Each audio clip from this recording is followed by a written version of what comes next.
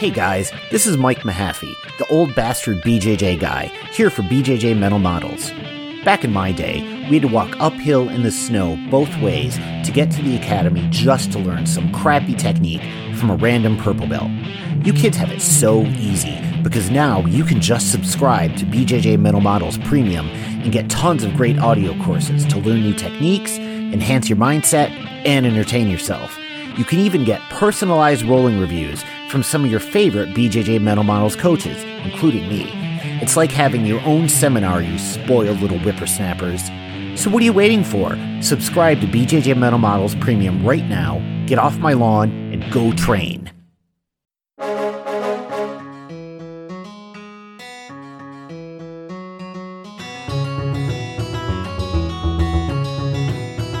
Hey, welcome to BJJ Mental Models, episode 46. I'm Steve Kwan.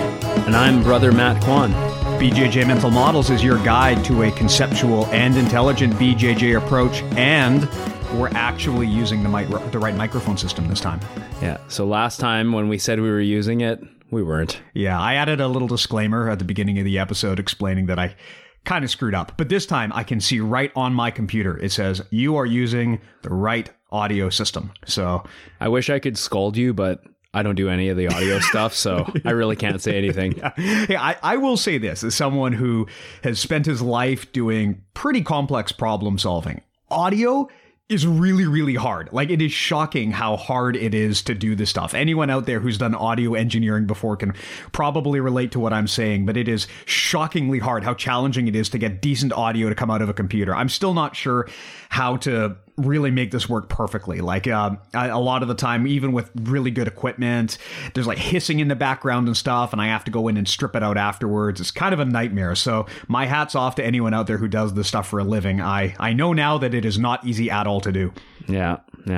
Cool. How are you doing, Steve? I'm pretty good. I actually had a pretty weird and nasty eye injury last week. Matt knows about this, and I sent a message to our mailing list, but I tore my cornea doing something completely unrelated to jiu-jitsu. I just rubbed my eyes before bed. My eye was really itchy, and so I rubbed it, and man, there must have been something in it, because when I went and I looked at my eye afterwards before I went to bed, it was bleeding, and there were like visible pieces hanging loose. It was, gross. But you told me that was from auto-filleting yourself.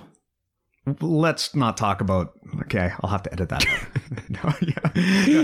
Autofellatio generally... I mean, I know that some of that stuff can be freaky, but to my knowledge, it generally does not involve stabbing yourself in the eye. But wow. Yeah, again, I'm you not are an a Kwan. Yeah, it's true. If you have experience with autofellatio, write in and let us know. But yeah, so there must have been something in my eye, because I wound up having to... I don't know, when I rubbed it, it like really cut it up bad, so I had to go into the hospital. The good news is that with cornea injuries, as long as it's just the cornea, it usually heals back up pretty fast, and it's already mostly back to normal. But I just returned to the mats after about a week off yesterday, so that was fun. Not as much ring rust as I thought I'd have, so that was good. But yeah, isn't it funny how sometimes if you have to take time off, like I don't get a chance to take a lot of time off. I'm looking forward to the Christmas break. I'm probably going to take like maybe a week or two off. But sometimes when you come back after long stints of consistently training and you take like a week or two off, you come back, you actually feel like better. It is weird. And I think we've talked about that before, how sometimes when you're just you have a routine and you're doing the same thing over and over again, you just get in a rut. But if you're forced to take time off, your brain and your body kind of do a reset. And when you come back, you can kind of break through to the next level pretty quickly. I mean, when I had my daughter, I took quite a bit of time off, and when I came back, almost immediately, I mean, for the first month, I got tuned up repeatedly because I had been gone for so long. But after that, I made a lot of leaps and bounds really quickly, and I think it's just because when you kind of give your brain some time away, when it comes back, you are able to break out of those existing thought patterns and look at everything in a new light. So we talked about that before in like the inversion episode and in the episode about overcoming plateaus. Like, sometimes you need to break things in order to let them come back and grow back stronger. So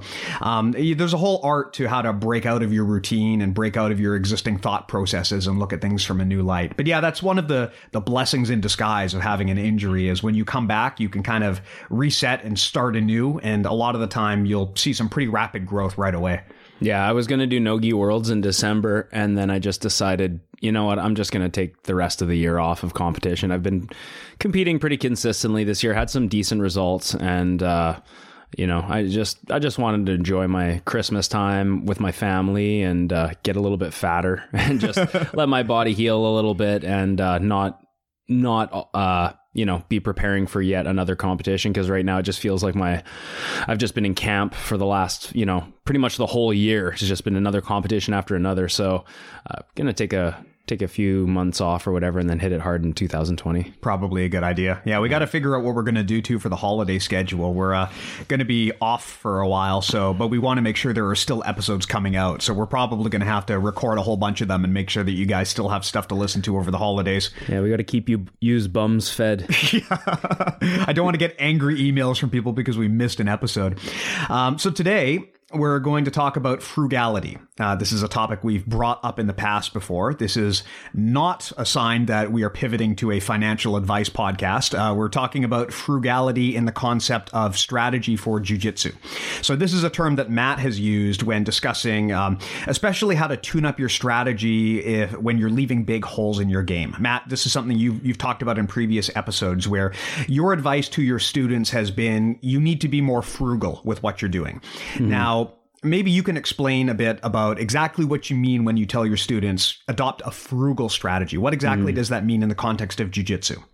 Well, this can apply to anyone regardless of skill level or size or strength, but generally it means less movements, more efficient movements, and just the idea that simplifying your game and reducing the amount of energy you exert can make life a lot harder for your training partner. So, for example, like I have two really big guys at my gym, and I'm just using them as an example because they're really good examples of this. One of them is on the cusp of getting his brown belt. The other one's on the cusp of getting his purple belt. And these guys are each like 250, 260, like big guys, dangerous guys. Good. Or as our American friends would call them, regular size. Normal. I don't understand this, guys, because I see these like message boards and forums where people in the States are saying like I'm 6'2", 250 pounds, so average size. What are you people talking about? I mean, I thought I was average size, and I'm like 5'8", 160. So you are not 5'8". Don't. I'm 5'8". No, you're not. I'm like 5'7" and a half. You're 5'7". Well, you and I are the same height, so if you're 5'7" and a half, then so am I. Anyway, don't go calling yourself 5'8". We can all dream. Anyways, but yeah, so these guys are big guys, and they're both they're both very submission oriented with their games. You can tell that these guys, certain people have different styles, and you can tell when you roll with them in the gym. Some guys will actually simulate in their mind that they're in a competition and they're trying to not give up points and things like that. That's usually how I roll in the gym now, just because I'm constantly thinking about points. But these guys, they go for the kill, right? So it's like they have really good submission strategy. One of them is a really good leg locker. The other one is more of a catch wrestler. So he has sort of an interesting style. I don't know if it's like the best style for mechanics, but he can catch you in some weird stuff, right? Yeah. The only problem is both of these guys would go for techniques, and in the process, they'd be giving up their base. They'd be giving up their alignment. They would leave giant holes so that if the move fails, they would be now in the bottom position, or they'd have their guard passed or whatever. And so basically the advice that I gave them is, hey, like when you're on top, like don't even try to submit me for the next few months. I don't even want you to try and like go for a submission. I want you to just try and base out and don't let me sweep you. Mm-hmm. And right away, as soon as they changed their strategy and did that, I realized I had made a grave mistake. I was like, oh, God damn it. Now I have a 260-pound guy who's actually considering his base as opposed to trying to finish me. And a lot of the time when these guys try and finish you, like I said, they'll fall over and they get tunnel vision, right? But if you tell them to actually adopt a style that's a little bit more conservative, a little bit more frugal, and just exert less energy, not only do they not fall over and they can sort of see what's going on in front of them rather than looking for the submission, but they actually are fresher at the end of the round as well, just because they're exerting less energy.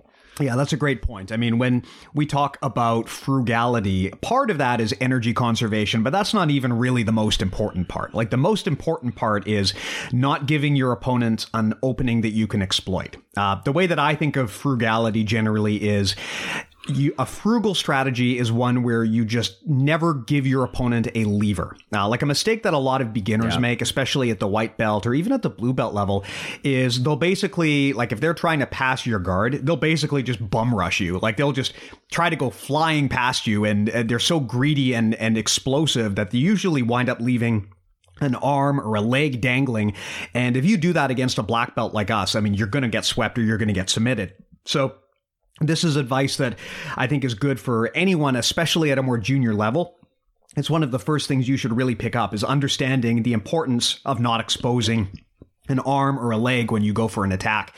I've got a guy that I spar with who is, I mean, he's nowhere near as big or experienced as your guys, but he had a similar situation where he was a lot bigger than me, but I would always sweep him or submit him immediately when he was in my guard.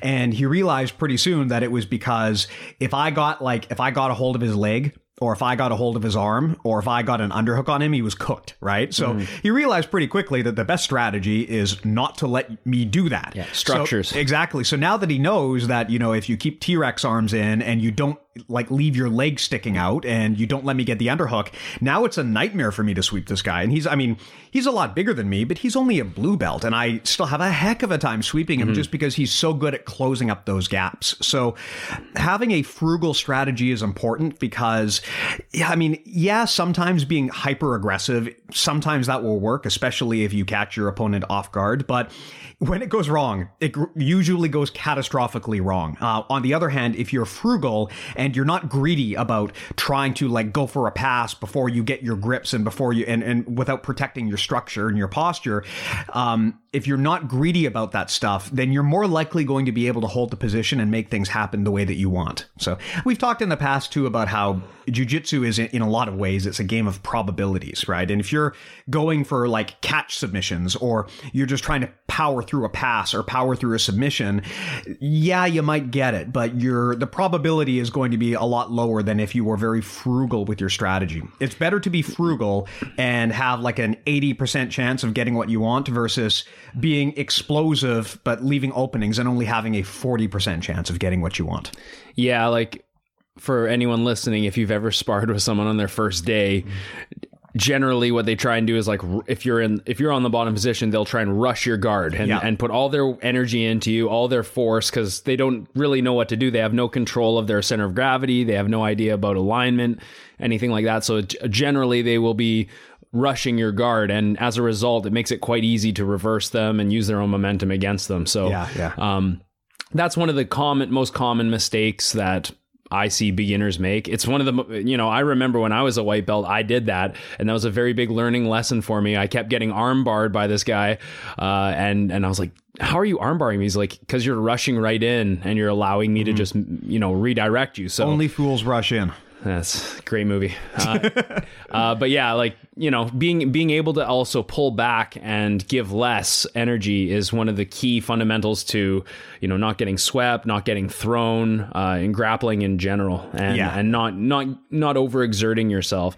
And, you'll notice when you watch high level jiu-jitsu, like black belt divisions, a lot of the time you don't even see a lot of movement. Some matches, you'll get two really high level opponents that just sort of cancel each other out and lock in, and for minutes at a time there's not a lot of action happening, and it's because they're both so high level and there's so much jockeying for control that's going on. Neither of them wants to give the other one too much of a lever sticking out or too much of their momentum or center of gravity. Whereas if you watch like two purple belts or two blue belts go at it, a lot of the time it's way more entertaining. Yeah. You'll just see like two cats fighting, and guys are willing to go for stuff because they're a little bit less, maybe a little bit less aware and possibly less strategic as well. Like a funny thing, one of my buddies, Clint Cooper, said to me, he's like, man, if I put on, IBJJF Worlds in the black belt division, I'm falling asleep by the 6th minute, but I could watch kids fight all day long in my kids class.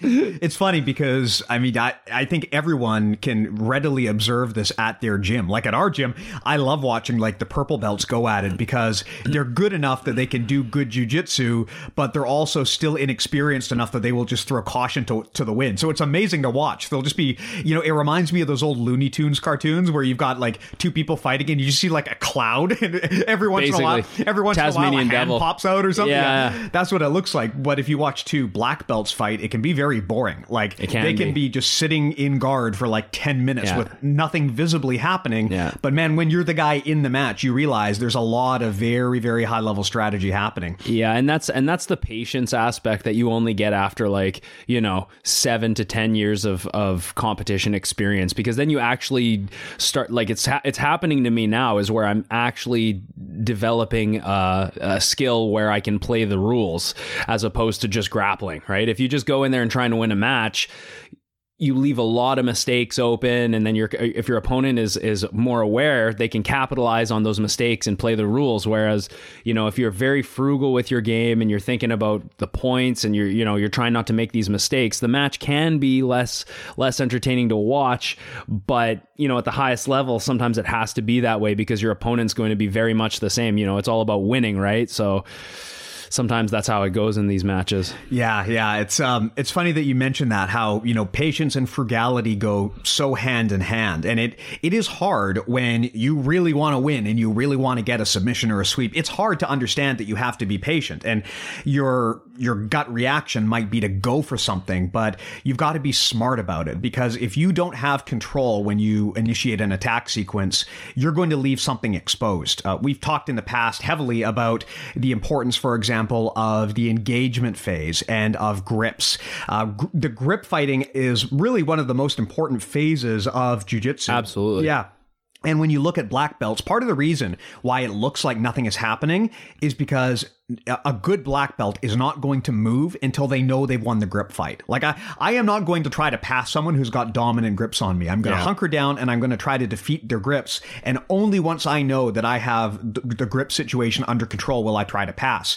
Whereas a purple belt might not be so concerned about that. They might just try to like power their way through something or just try to explode through it. Mm-hmm. And that can work, but you really leave an opening, because what's going to happen is if your opponent has grips on you and you try to do a pass or do really pretty much anything, by virtue of the fact that they have the dominant grips, that means that they've got one of your levers. So you're doing a big explosive or committed movement while someone has control of one of your arms or your legs or even your neck. And that almost always means something bad is going to happen to you. So when we talk about frugality, a big part of that is understanding that you don't move and you don't go until you've won the grip fight. Yeah, it's basically we're describing like patience and understanding of the grips and the strategy involved. But, you know, not rushing in is a great point, Steve. Like rushing in and giving up your base and your center of gravity, and then, you know, eating a sweep or getting submitted is not.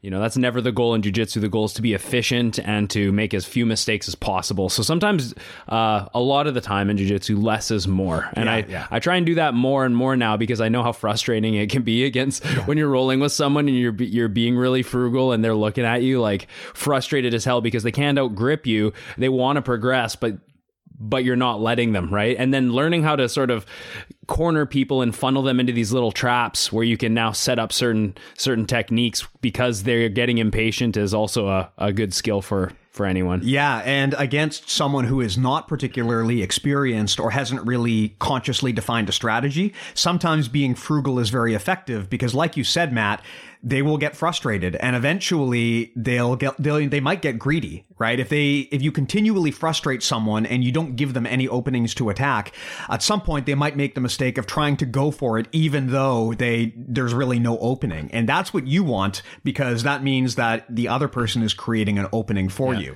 Now, this is maybe not so likely to happen at high levels, but, you know, if you're at brown belt or below, it's completely feasible that if you can just deny your opponent any opportunity to attack you, then eventually they're probably going to get frustrated and try to power through something. And that's usually where openings get left. Yeah. And usually in grappling, and even like any combat sport, really, any offensive movement or attack is going to leave some degree of vulnerability, right? Yeah. So a lot of people will it doesn't matter if you're in top position or bottom position, a lot of people will wait for that moment at the highest level because those openings become so few and far between.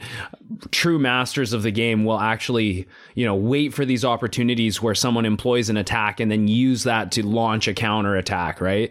When I fought Bruno Frazado at the Las Vegas Open in the finals, like the whole first 5 minutes, he was not really doing too much at all, and he was happy to play on top. I could tell he was preparing for ADCC, and he was, he wasn't really doing too much, and I knew that he was going to come out a little bit slower, and then as the match progressed, that's when he was going to start turning it on.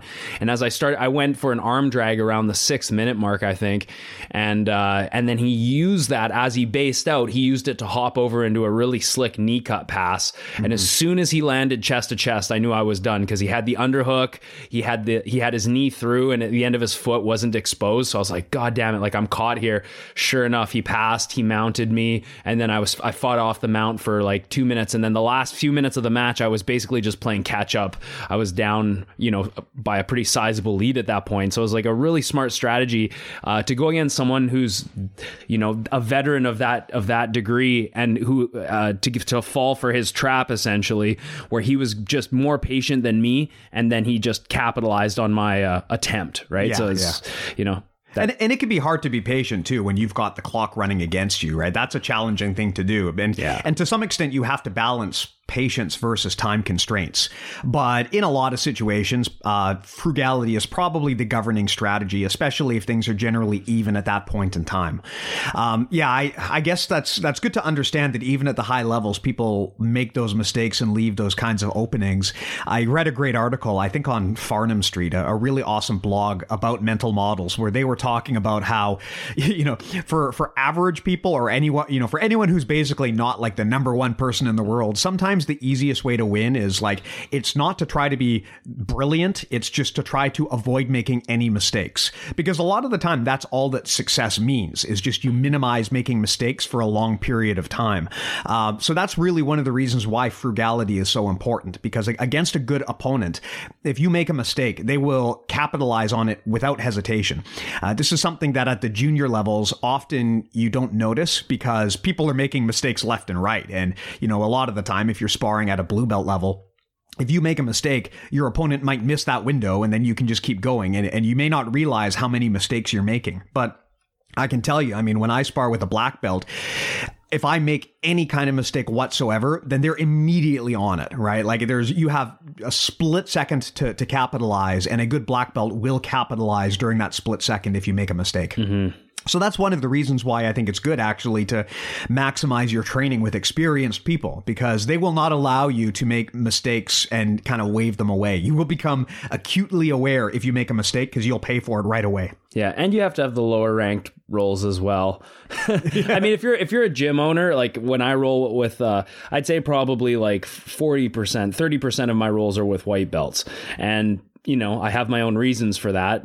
It's not because I enjoy beating up white belts, but it's because as a gym owner, someone new comes in the door, I don't want them to think that I'm not going to roll with them because they're a white belt. So I want to make sure that I get a feel for everyone in the gym, regardless of level, and I also show that value that they're paying me the money. I'm gonna also give them my time to roll as well. I'm not just gonna be hunting the high level rolls, but you do have to have like a variety of different levels to train with. You need to have the beginners where you can kind of do what you want and you can experiment, and then you also need to have the higher level guys that really don't let shit slide. It's harder to make stuff work on them. Just like how I think you need to have the small, agile, quick guys, and you also need to have the big bruisers to roll with. That contrast, I think, kind of gives you that full spectrum of training partners. It's the whole plus minus equals thing, right? You want to have people that you train with who are better than you, people who are inferior than you, and people who are on your level, because you're going to get different lessons and different value out of training with all of them. Like, I actually really enjoy training with white belts, especially because it forces me to really analyze what they're doing. First of all, because if I can help them get better and I can give them advice on how to defeat me, then that makes me better. I can actually get a really good, valuable roll out of a white belt a lot of the time, because if they've been rolling with me for a while and I just tell them what I'm doing and how to shut it down, if they can attune themselves to my game specifically, then yeah, even if they're not a well-rounded grappler, if they know how to deal with my game, it forces me to vary things up and to shake things up. So there's value in raising the level in the room, right? There's value in helping those guys get better. But also the other thing with rolling with white belts and lower level belts is it forces you to really understand what you're doing, because you have to train and encourage them. So it gives you the opportunity to look for mistakes in their game and help correct them. I mean, the problem with training with guys who are really good is you're very much in the moment. You're just trying to survive, or you're trying to win. Whereas if you're training with a white belt, you can slow things down and analyze and help them. And that forces you to really think things through consciously in a way that you often don't do when you're grappling competitively. So I find it very valuable actually to train with lower level belts. I mean, obviously being one of the senior guys in my gym, most of my roles are with lower level guys. And I find that to be extremely valuable across the board for me, and hopefully for them as well. Isn't it funny when you roll with like a beginner or just a lower ranked like white belt, when they do stupid shit? It's like it can throw you off, because sometimes you expect like a reaction from someone who is maybe more aware or has the proper responses, like the predictable responses that you have basically aren't there. Yeah. So you do something to someone new, and there's a whole different type of predictable responses. A lot of them are based around unpredictable response. Yeah, unpredictable response, like survival. You know, like for example, if you're behind a white belt, you got to be worrying about them flailing their elbows and hitting you in the head and stuff like that. So like it adds a whole different degree of predictable responses where, you know, this guy doesn't really know what he's doing. It's an interesting contrast rolling with someone. I find quite often when I'm rolling with a higher level guy, the roll goes much smoother than if I roll with like a white belt. Like, so there are really good white belts. There's white belts that are mature above their, their skill level, and they move, you can tell that they're thinking. And then there's other white belts who are just shit shows and they're just spazzing and trying so hard. And it's like, I find those rolls are often, not only are they not as pleasant, but they're not as smooth as like if I roll with some of my senior purples and above. Right? Yeah, 100%. These are people who have not yet learned frugality, right, and the importance of kind of biding your time and picking your spots. There is something to be said about predictable responses, because the predictable responses that you're going to get out of a trained opponent are often very different from the ones that you're going to get from an untrained opponent. An untrained opponent is probably not going to be frugal, and they're not going to have solid technique. They're just going to flail and go for it. Use attributes. Yeah. And so the problem is, if you are really used to training only with very technical, experienced people, you might find yourself underperforming when you train with the whitest of the white belts. And I've had this happen to me, and I learned from that lesson that I need to make sure I'm still training with the brand new guys, because I've been in situations where, I pick a new guy to train with and I'm trying to do technical jiu-jitsu, and this guy's never even heard of technical jiu-jitsu, and he might actually even kick my ass because it's been so long since I've actually trained with someone who doesn't do the right thing that the predictable responses I'm expecting are not there. So it is important, especially if you're interested in any aspect of self-defense, it is important to train with brand new people, because they have a completely different set of predictable responses. Like, their predictable responses are going to come from biological programming. Whereas like when you and me train, like fight or flight. Yeah. Whereas when you or me train, our responses are going to come from years of drilling and technical training, where we've programmed ourselves to respond using jiu-jitsu. Whereas an untrained person is going to basically just do whatever their body tells them in that situation. So that's how you get hurt, too. Yeah. So both of you. Well, exactly, right. There's a very high risk of injury. And if you're not used to that kind of intensity, basically someone who has no concept of frugality, if you're not used to that, then it can really put you on the spot. And even a very experienced grappler can get flustered by that and can underperform in that situation. So interestingly, the way that I shut this down, a common mistake that people make when they're sparring with someone who is being overly aggressive and not frugal, a common mistake is that you yourself, if you get flustered, you go into fight or flight, and then you try to match their intensity. That's a really bad idea, because someone's going to get injured, and you're also lowering yourself to their skill level, right? Like if I'm sparring with some white belt and they try to just smash me with no technique. And my response is just to be like, okay, fine. Well, if you're going to do that, I'm going to do that. And then I start trying to muscle them. Now I'm playing using my worst possible game. I should be using technique and I'm not being frugal. And I'm basically lowering myself to their skill level. And now the risk of injury is going to go up dramatically for both of us. So, interestingly, I find when your opponent is not being frugal and they're overly aggressive, the best thing for you to do is to be super frugal. Basically, like shore up your defense and let the other guy basically make a mistake, because he will. Yeah. Like, let him burn out his energy and let him leave an arm or a leg dangling and then exploit that. That's a common mistake that happens, especially against a bigger or a more aggressive person. So frugality is the answer in a situation like that, if you ask me.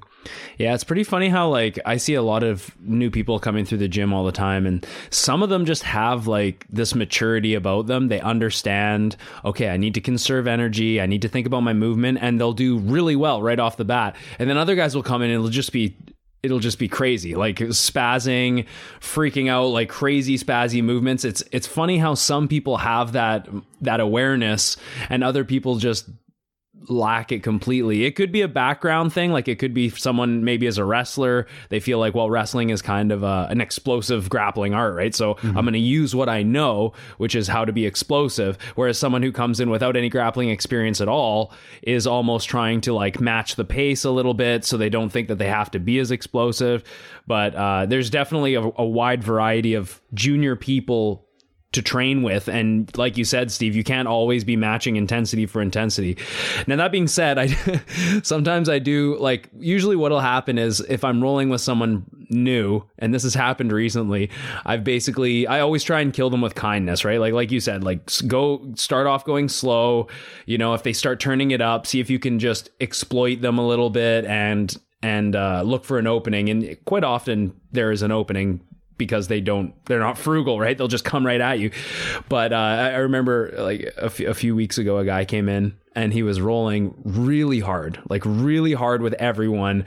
Not a big guy, smaller than me, and rolled with me really hard and not good technique. And then after a few rounds, I just told the class, I didn't single him out, but I said, hey, just so you guys know, if you're new and you go really hard, your partner's going to match your intensity. So just in jiu-jitsu, just know that like the harder you go, better chance that your opponent is going to try and turn it up again. So that was like my fair warning, right? And then I watch him again. He rolls with one of my junior guys, and he's grinding his head into him. He's like driving his elbows into his legs and all this stuff. I'm like, okay, I've been nice. I've shown you. Now it's time to smash the white belt. Now it's time for you to learn, right? So then I roll with him again. He comes at me, instant sweep into mount, and then I just drove my belly into his face for like 2 minutes and just totally immobilized him, shut him down, and just didn't submit him, but just held him down. It was just like, hey, like this is now what's going to happen. You have to be put down now. Like I tried to tell you, I tried to show you, and now I'm not going to match an intensity if I don't have to. You're actually de-escalating in that situation. I de-escalated. I immobilized him using wedges, right? I used wedges to immobilize his body, and eventually I just isolated his arm, and I just had it so separated from his body, I just held it there, and he knew that arm was gone if I wanted it, right? Yeah. Then I just went to his back, held him in his back, and then right as the time was running out, I finished him with a choke, just to like put home that like explosiveness and athleticism is not, as valuable as it can be when skill is the same and technique is the same. It's not the driving force behind your game. It shouldn't be anyways, in my opinion, especially if you're like, smaller than a guy like me. Yeah. That I find is sometimes the only way that people are going to learn is to see it and experience it in action and understand like what happens when a much higher level person decides to use jiu-jitsu to basically just completely de-escalate you and prevent you from being able to move or really do much of anything. It's one thing to say this is how jiu-jitsu is supposed to work, but I think sometimes it's very hard to go against your body's natural programming. A lot of the time these people are not being like dicks. It's just, this is what their body has in it programmed them to do when they're in a scary fight or flight situation, and they don't have the experience yet to be in control of that response. So sometimes with some people, unfortunately, just telling them the words is not good enough. You have to actually show them directly, and it just needs to be drilled into them repeatedly over and over again. But yeah, to your point, I mean, there are some people who just, they walk onto the mats and they're just like, they just kind of naturally have the right movements. I mean, I remember when you and I started, you always kind of felt like you had sort of the right movements. I think it's just a natural way of being in tune with your body. I don't know if maybe it's comes from people who just have more athletic experience, because presumably, even if you come from a completely unrelated sport, to some level, if you train anything, you're going to develop an awareness of how your body works and what kind of movements are efficient and what kind of movements are not. Because I definitely can relate. There are some people that I train with, and even at a very junior level, it feels like they're in control. Yeah. And I mean, yeah, they might not beat me, but they might dramatically overperform what I expected of them. And I can think of some people I train with who kind of fall under that bucket, where even at a white belt or a blue belt level, it just feels like they're moving in all of the right ways. That's right. And as like as the instructor, if I'm rolling with someone who's like brand new, it doesn't impress me if you can like muscle through things, or if you can, force like you can force a sweep, or you scramble so much that you get the better of me. And that doesn't impress me at all. What impresses me is much. That don't impress me much. What needs to impress you? You don't, that they've got the moves, but you need to know, do they have the touch? Do they have the touch? It's like you said, the proper reaction and the proper movement is what impresses me, right? Yeah. And usually after I roll with a beginner, as the coach, I will always give some form of feedback, whether it's like, you need to do less, man, you need to stop moving so much, or hey, you know what, you did this, you always thought about managing the distance, as soon as I swept you fought to get right back to a guard. That's really good. Like, it's really important to give that immediate feedback. We talked about the feedback loop, right? And how that can really help reinforce the proper corrections from the beginning as an instructor. So I think it's pretty important to make sure as the owner of the gym that you're rolling with everyone and that you're giving that immediate feedback. Yeah, absolutely. Especially when it comes to training out your natural biological impulses. Immediate feedback is a very, very good way to do it. As a senior guy, it's one of the most helpful things that you can do with your more junior students, rather than getting obsessive about like, did they miss step 11 of this 12-step armbar? Sometimes it can be better. Sometimes it can be better to just be like, just point out and be like, you're breathing too hard, or your muscles are too tense right now, or you're not being frugal enough. Because for most people, rather than focusing on very specific techniques, just drilling in those good body mechanics is going to be a lot more valuable than worrying about specific moves or techniques. Mm-hmm. Cool.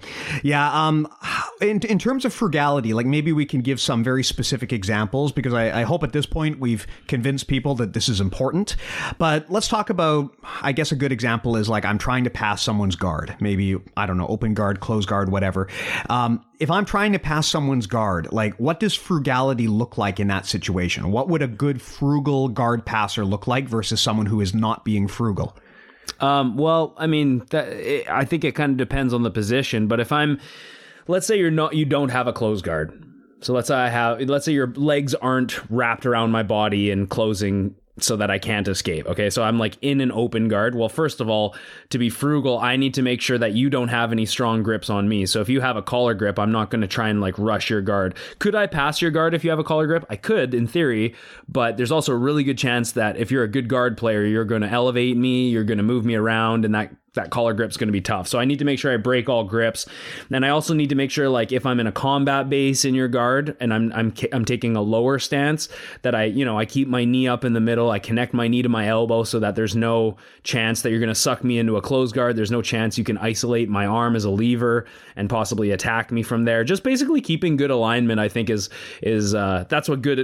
that's what frugality would look like when I'm on top in the guard. And then usually, I roll with some guys that are really old school, like a Bibiano Fernandez and Rafael Laporta. These guys are, I think they're both 4th degree black belts, and they're both pretty, like, Bibby's smaller than me and feels like he's he must weigh like 190 pounds. He's so freaking strong and fast.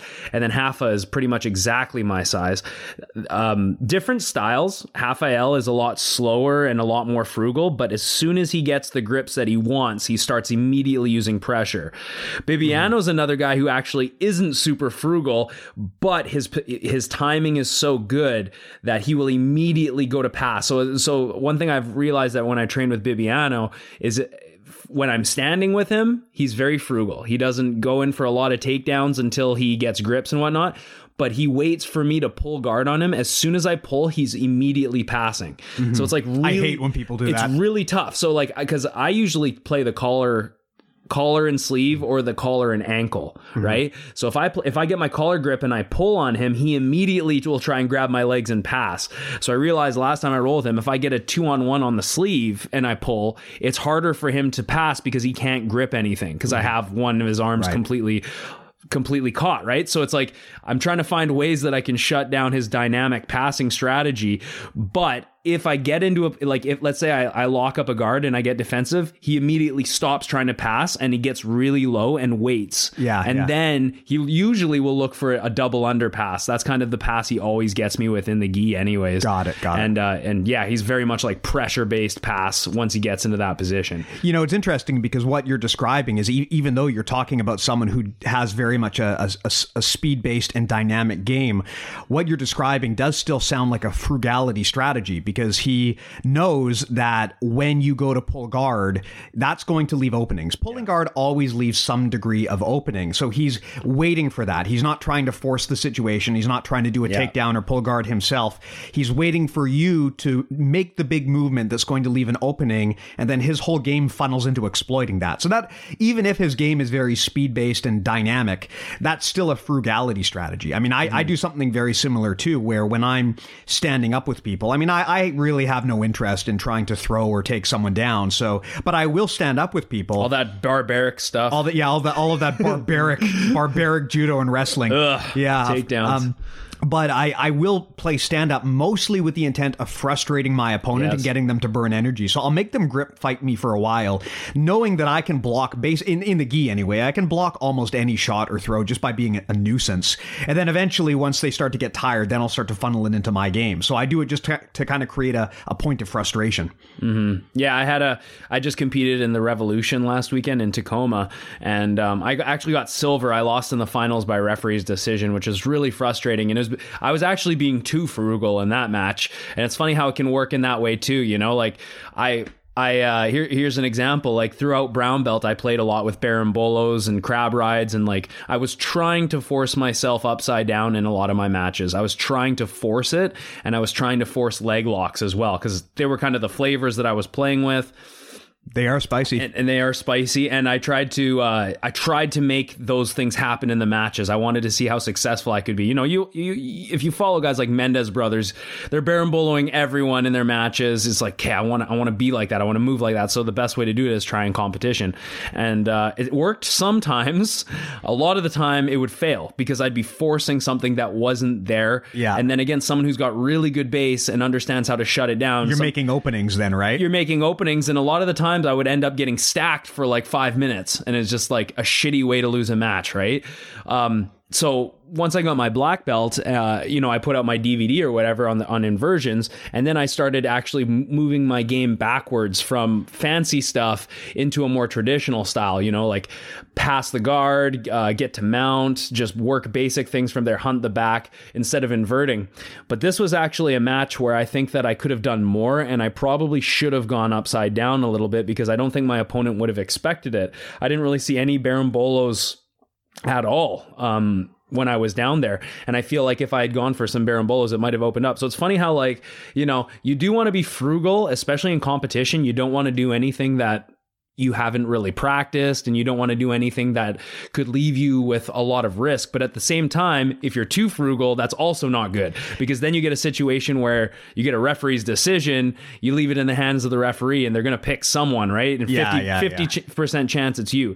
Like, I thought I did enough to win the match, but the referee thought something else. So, you know, I could have gone for more, I think. And I think that, mixing in, rather than just funneling to Barambolo, trying to mix something in, that was maybe a little bit, unorthodox from the standard traditional jiu-jitsu probably would have been a nice mix. But, hindsight's 2020 now, right? Yeah. This is an important takeaway that frugality doesn't mean don't do anything. When you're talking about finance, I've heard people say that like there's a difference between being cheap and being frugal. People who are cheap just worry and they don't spend money on anything regardless, and they're so focused on not spending anything. Frugal people will spend money, but they'll do it smartly, and they're not going to waste. They're going to be efficient. And I think that's an important distinction to make in jiu-jitsu as well, because frugality does not mean you sit there and you do nothing. I mean, you're still trying to win. And this is especially important in a competition standpoint, because if you're in a position where you are the one who is expected to be the aggressor, like if you're the one who's on top in guard, you might get penalized if you're not doing anything. So you are still trying to attack. You are still trying to win. But the difference is you're not stupid about your placement. You're not stupid about like, I'm so eager that I'm going to try and go before I've got my grips, or I'm going to go before I've secured the positioning of my arms and my legs. Frugality doesn't mean you just sit there like a rock. It just means that you make sure that you've taken care of your own defense before you go on offense. That, to me, that's really what it means. So frugality is not intended to be an endorsement of being like lazy or passive. You still want to be aggressive. It's just a matter of making sure that while being aggressive, you are keeping your own body safe. This is also important for injury prevention. I mean, a frugal style is not just good for a strategy, it's also good for energy conservation, and it's good for injury prevention. Yeah. If you keep your arms, your legs, and your neck secured, and you're not like throwing yourself into a position while leaving one of your limbs or your neck dangling, you're less likely to get injured, because there's just less damage that can go wrong if your opponent doesn't have you all tangled up somehow, right? So I found for me, this has been a very helpful strategy for reducing injury, is just to be very frugal and make sure that my opponent does not get a strong grip on me one way or the other. Yeah, and as you and I get older, Steve, we know that all these things make sense in terms of not only just losing athletic ability and slowing down, but like you say, like preventing injury and things like that. Like, you don't want to think about going in like being a 50-year-old grappler and still using the same athleticism and attributes that you had when you were 25, right? It changes. So definitely a frugal mindset is, like you said, it prevents injuries. And, as we get older and later on into our grappling journeys, it's definitely something that I think is important to stay safe and stay on the mats. The other thing too is that I think the reason why some people don't adopt frugal strategies until later is because it's easy to give yourself a lot of false positives if you're being like spazzy and aggressive. As an example, I mean, when you are like, I don't know, let's say you're purple belt or brown belt or blue belt or whatever, probably the way that you're measuring your own performance during training is like, how many submissions did I get today? Did I get submitted? Did someone submit me? And the problem with that kind of mindset is, you might have submitted like 2 people, but maybe in every other role you had, you went for a submission and you failed, and then you wound up just like getting pinned on the bottom. Yeah. I mean, is that really a good thing, right? If your submission rate is like 20 or 40%, but then every other time you're getting just like smashed on the bottom. I mean, the brain kind of tunes out those experiences if you're looking to measure how many submissions you got. This is another reason why counting submissions in the gym is not effective. Yeah. Like when I was more junior, that's kind of how I gauged my own performance is, am I getting submissions or am I getting submitted? And that's kind of how I decided whether it was a good or a bad day on the mats. But now, I don't care so much if I get, like a lot of days, I don't get any submissions at all. What I care about now is predictability. I want to know, when I trained today, how many matches was I able to control the position? And as long as I felt like I was the one in control and I could secure top position or keep my opponent at bay, I'm happy. And I will not attack a submission if there's a percentage chance that it's going to go sideways and I'm going to wind up on the bottom and get into a bad spot. Like, I would rather maintain control and maintain good predictability in terms of where the match is going to go than attempt a submission and maybe suffer catastrophic losses if I fail and it goes wrong. So this is another reason why frugality is important, is because like, especially at a junior level, submissions kind of give you this high of, oh, I did a great job on the mat. But like, if you had 10 rolls and you got subs in 2 of them, and then you wound up getting pinned and bottom side control on the other 8, was that really a good day? Yeah. Like, at the end of the day, your focus should be, I was safe and secure in every single match I had. Yeah. Yeah, so. I agree. And I think a lot of people those goals aren't necessarily clear, and it might just be where they train or the philosophy of their coach. It might be that they are competitors specifically in submission only competition, so they don't care if they get past, usually sub only is like a no-gi situation, not always, but a lot of the time. So they feel like, well, if I get my guard passed, it's just a matter of time until I get my guard back. Like I can slip out of it. But if you're in the gi and you get your guard passed, I find it a lot more difficult to escape sometimes, just because of the friction and the grips and things like this. So sometimes you'll have certain goggles on that will give you those false positives where you're like, well, who cares if I get my guard passed? I train for sub only. I don't, as long as I can get to like overtime, I'm good. It's like, well, that's not really.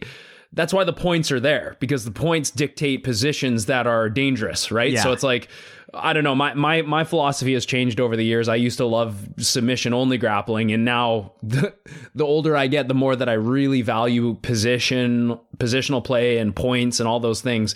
I think you need to have an awareness and an appreciation for all the rule sets, and to be able to not only not get submitted, but to be able to dictate the position. But to just be like, oh, well, I got a bunch of submissions today, but I also got passed a bunch. It's like, well, yeah, that's a false positive. That's not really like, because if that wrong person passes your guard, you can't always rely that you're going to get out, right? So the better strategy will be, how can I make my guard unpassable? Yeah. How can I create predictable results in my matches? Like, how can I make sure that, rather than like, how do I end this with the submission? How can I make sure that 80 or 90% of the time things go the way that I expect them to go? Predictability is so important when it comes to high performance in a martial art. Like if you're one of these people who has just incredible submissions, but if you don't get to that position, then you get screwed. Like, that's not really a good or a complete game. I mean, I kind of think of some of these like specialists, like, for example, do you remember that guy in the UFC, Cody McKenzie? From the guy who's like guillotine guy from he had an amazing guillotine, but like if he didn't get that guillotine, he was kind of screwed. And there were a few amazing matches he had where he got these just brutal looking guillotines on people. And that's a great skill to have in your back pocket. Yeah. But it felt very much with him like the match was a coin flip, because if he didn't get his guillotine, he was in big, big trouble. So you've got to have a more complete game. And it's great if you have like one deadly submission like that, but you've got to, or in his case, the deadliest catch, because he was Alaskan. And a fisherman. But you've got to have a way to have a predictable outcome to your match and get the funnel back to where you want it to go. And at that level, I mean, it's recorded. People are going to be studying your matches. Like, if you see that this guy just keeps guillotining everyone and you have to fight him, you're definitely going to funnel the match away from, for example, shooting in on like a double and giving him your head, right? You just won't do that, because you know that you're just putting yourself in the most vulnerable position you can do. So you'll stay away from that position. Yeah. Cody McKenzie, that's his name, right? Cody McKenzie. Yeah. Let's remember his best match against Philippe Matos in the gi, when he got wrist locked in like 3 seconds. Do you remember that? Was that Philippe? Yeah. Is that who Philippe was fighting? Because I saw that match and I remember it. For those who don't know, Philippe Matos is a very well-known local guy, really awesome guy from the Vancouver area. Head instructor of Roll Academy in beautiful North Vancouver. Yeah. He was fighting Cody McKenzie in the gi. Cody gripped his collar, and then Philippe did an instant wrist lock on him. And then Cody, after Philippe got his hand raised, Cody's like, "Want to do it again? I don't know that stuff." Want to do it again? I didn't get to guillotine you, so yeah, cool. That's funny. Awesome. Well, I think this was a really valuable talk. Matt, is there anything else you wanted to add about frugality before we wrap it up?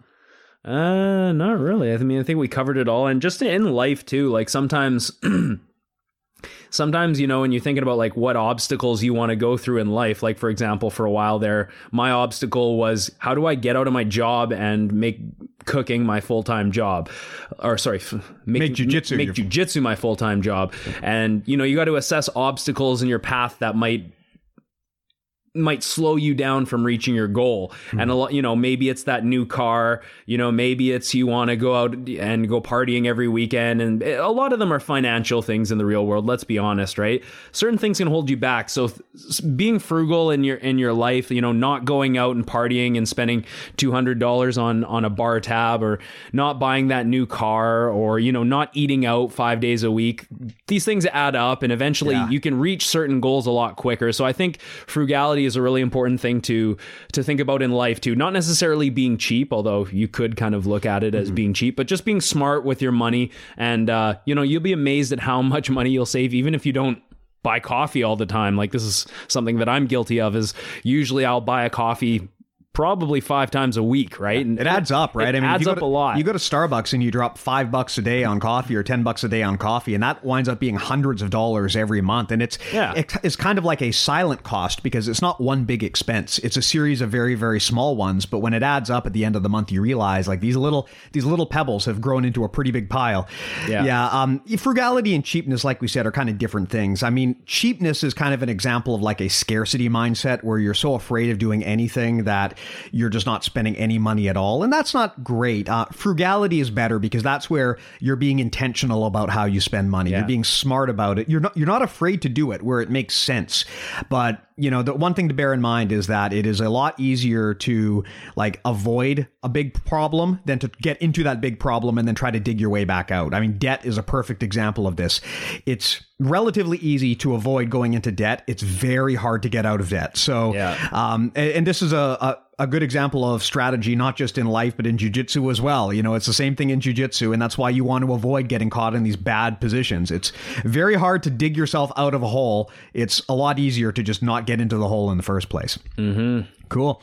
So in terms of mental models that we talked about today, we talked about grips dictating position. This is really, first and foremost, probably the most important thing as it pertains to frugality. I mean, if you just set to yourself the goal that you're not going to advance your attack until you've won the grip fight, you probably already have a pretty good frugal style, and that's going to keep you safe in most situations. We talked about plus minus equals. This is a mental model that was pioneered by Frank Shamrock, actually, and is what he basically talks about is that you need to train with people who are better, lesser, and equal to you in terms of skill, because you're going to get different benefits from training with each group. We talked about raising the level in the room.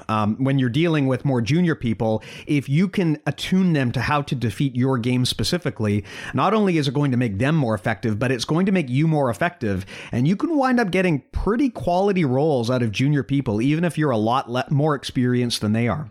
We talked about predictable responses. I mean, a lot of frugality is understanding that predictable responses vary depending on level of experience. And the predictable responses that you're going to get out of a very junior person are quite different from the ones you're going to get out of a more senior person. Usually the new white belts, their predictable responses will not be frugal at all. They're just going to bum rush you. And that's a style that if you're not ready and equipped to deal with that, then even if you're very experienced, it can throw you off. We talked about the feedback loop. One of the best ways to encourage frugality in your students is to tell them right away when they're not being frugal so that they can fix the problem on the spot. Good feedback is timely and actionable. So you want to tell people right away when you've got that feedback for them, and you want to make sure that they know what they have to do to fix the problem. And last, we talked about the scarcity mindset as opposed to an abundance mindset. Frugality does not mean being like cheap. It doesn't mean do nothing. That's a scarcity mindset. It just means be intentional and intelligent and efficient with where you do expend your energy, or in the rest of your life where you expend your money as well, right? Yeah, meaning like don't think like, oh, I never want to take my family on vacation, or I never want to go out for a nice meal or something like that.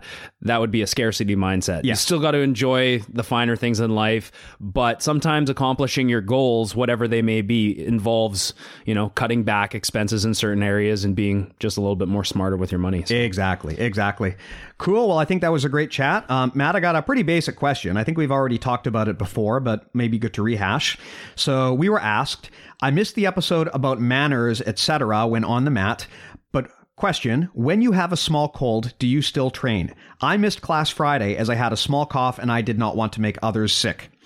Well, my friend, you are a good person and a good training partner. Yeah, not everyone does that. Yeah, my advice here is just don't train when you have anything communicable, whether it be a cold, flu, skin infection. It's just, there's a lot of reasons why it's bad. I mean, first of all, from your own benefits and your own health, if you train when you're sick, you kind of risk re-aggravating the situation and making it even worse. Like if it's a skin condition or even a cough or something. Like if it's a skin condition, don't train. Yeah, don't do that thing where you like tape it over and think it's going to be fine. Like if you have a skin condition, just don't train until it's resolved. Yeah. With a cough, I would also say don't train until you're confident that it's basically gone, or it's actually not even basically gone. I would say wait till it's gone. I mean, like, you know, if you have like a cold and you wait like 3 to 4 days, it's probably not contagious, even though every case is different. I'm the owner of the gym, so it's like it's a little bit harder for me to miss like a week. You know, like I have to be there. Doesn't mean that I'm going to grapple every time. It just means that it's harder for me to, like, you know, I can get people to cover classes, but usually I only do that when I'm really sick. If I feel like I'm still contagious in any way, I'll most likely not roll at all because I don't want contact with people. But sometimes it's just not possible, since I'm like the main instructor at the gym, for me to just be like, hey guys, I'm not coming in for the next week. It's just not possible. Now, if you are in that situation, you can still avoid like getting your germs all over these people. For sure. Yeah. Like I said, I'm not going to spar on those days. And, a lot of the time, if I can get someone to cover, I will. Yeah. So I would say that if it were me, I generally prefer that you only come back when you're confident that you don't have whatever it was that you had anymore. So I would wait until the cough or the cold are gone. I mean, from a personal standpoint, like I said, it might re-aggravate your condition and make it worse. But also you have to be mindful of the people that you're training with, right? It's kind of a bad thing to do to your friends and your training partners, to expose them to something communicable, especially because like within the jiu-jitsu community, there are a lot of people who have careers that require them to engage with those who have compromised immune systems. So like if you're training with someone who is like a medical professional, you really don't want to get them in a situation where they could be sick and still have to go to work. So my preference is always wait it out. I think that's generally the best thing to do. There's always things that you can do to keep sharp even without training. You know, we talked about this before at the beginning of the episode, how sometimes time off can actually force a mental reset. And when you come back, you might be even better than you were when you left. If you need to take time off, I mean, just take a week. There's a lot of YouTube videos out there, a lot of things that you can study or drill on your own. There's without having to come to the material mats. out there. Yeah. Infinite material. Like you'll never watch it all. Yep. Believe it or not, this podcast is not the only jiu-jitsu content out there. I have been told there's a lot of YouTube videos. But it is the finest jiu-jitsu podcast. It is the best. I mean, I'm not saying that any of the other stuff is better than BJJ Mental Models. But that said, sometimes you need a point of comparison. So if you want to really understand how much better this podcast is than everything else, well, you've got to watch that other garbage content. And then you'll be like, wow, Steve and Matt really are on top of things. Yeah. Talking about you, Matt Byrne podcast. Our greatest enemy. Yeah. I actually love the podcast. It's just those guys just shoot the shit basically, and I feel like they're not really trying to teach you anything, but it's still an interesting listen because I love both their personalities, and obviously they're like world-class competitors. Well, that's the thing. It's like they're not really trying to put together like learnable course material like we're doing, but they're two very, very well-known high-level grapplers, so it's interesting to kind of get into their heads and see how they think and what their life is like. Yeah. Much love to Keenan and Josh. We should do a joint episode sometimes. Yeah. If you guys are listening, give us a shout. Yeah. They're not going to call us. We could call them. Yeah. We could just keep badgering them on social media. Yeah. Eventually someone will message them and be like, have you heard of these idiots on BJJ Mental Models who are always talking about shit about you? They've never accomplished anything. I would love it if like Keenan and Hinger dojo stormed Ascension and just like kicked my ass in front of everybody. Oh, God. Open invitation. Okay, so let's do the plugs. As always, we greatly appreciate the support that we get from you guys. If you want to support the show, go to bjjmentalmodels.com/store. We've got patches and we've got shirts for you to buy. We really appreciate all the help that you get. It really helps support the show and keep this stuff going. If you want to learn more, you can go to bjjmentalmodels.com/join. That's our mailing list. We share a lot of information there that we don't share elsewhere. So please do sign up there. We love getting in contact with you. You can also go to bjjmentalmodels.com, which is where we have an online database of the mental models that we've talked about here. Great supplementary research if you want to learn more. And if you want to get in touch with us, you can grab us on Facebook. You can grab us on Instagram. We're always active there. We love hearing from you guys. We love getting feedback, and we love when you have questions for us. So please don't be a stranger. All right, guys. Thanks for listening. Thanks for listening.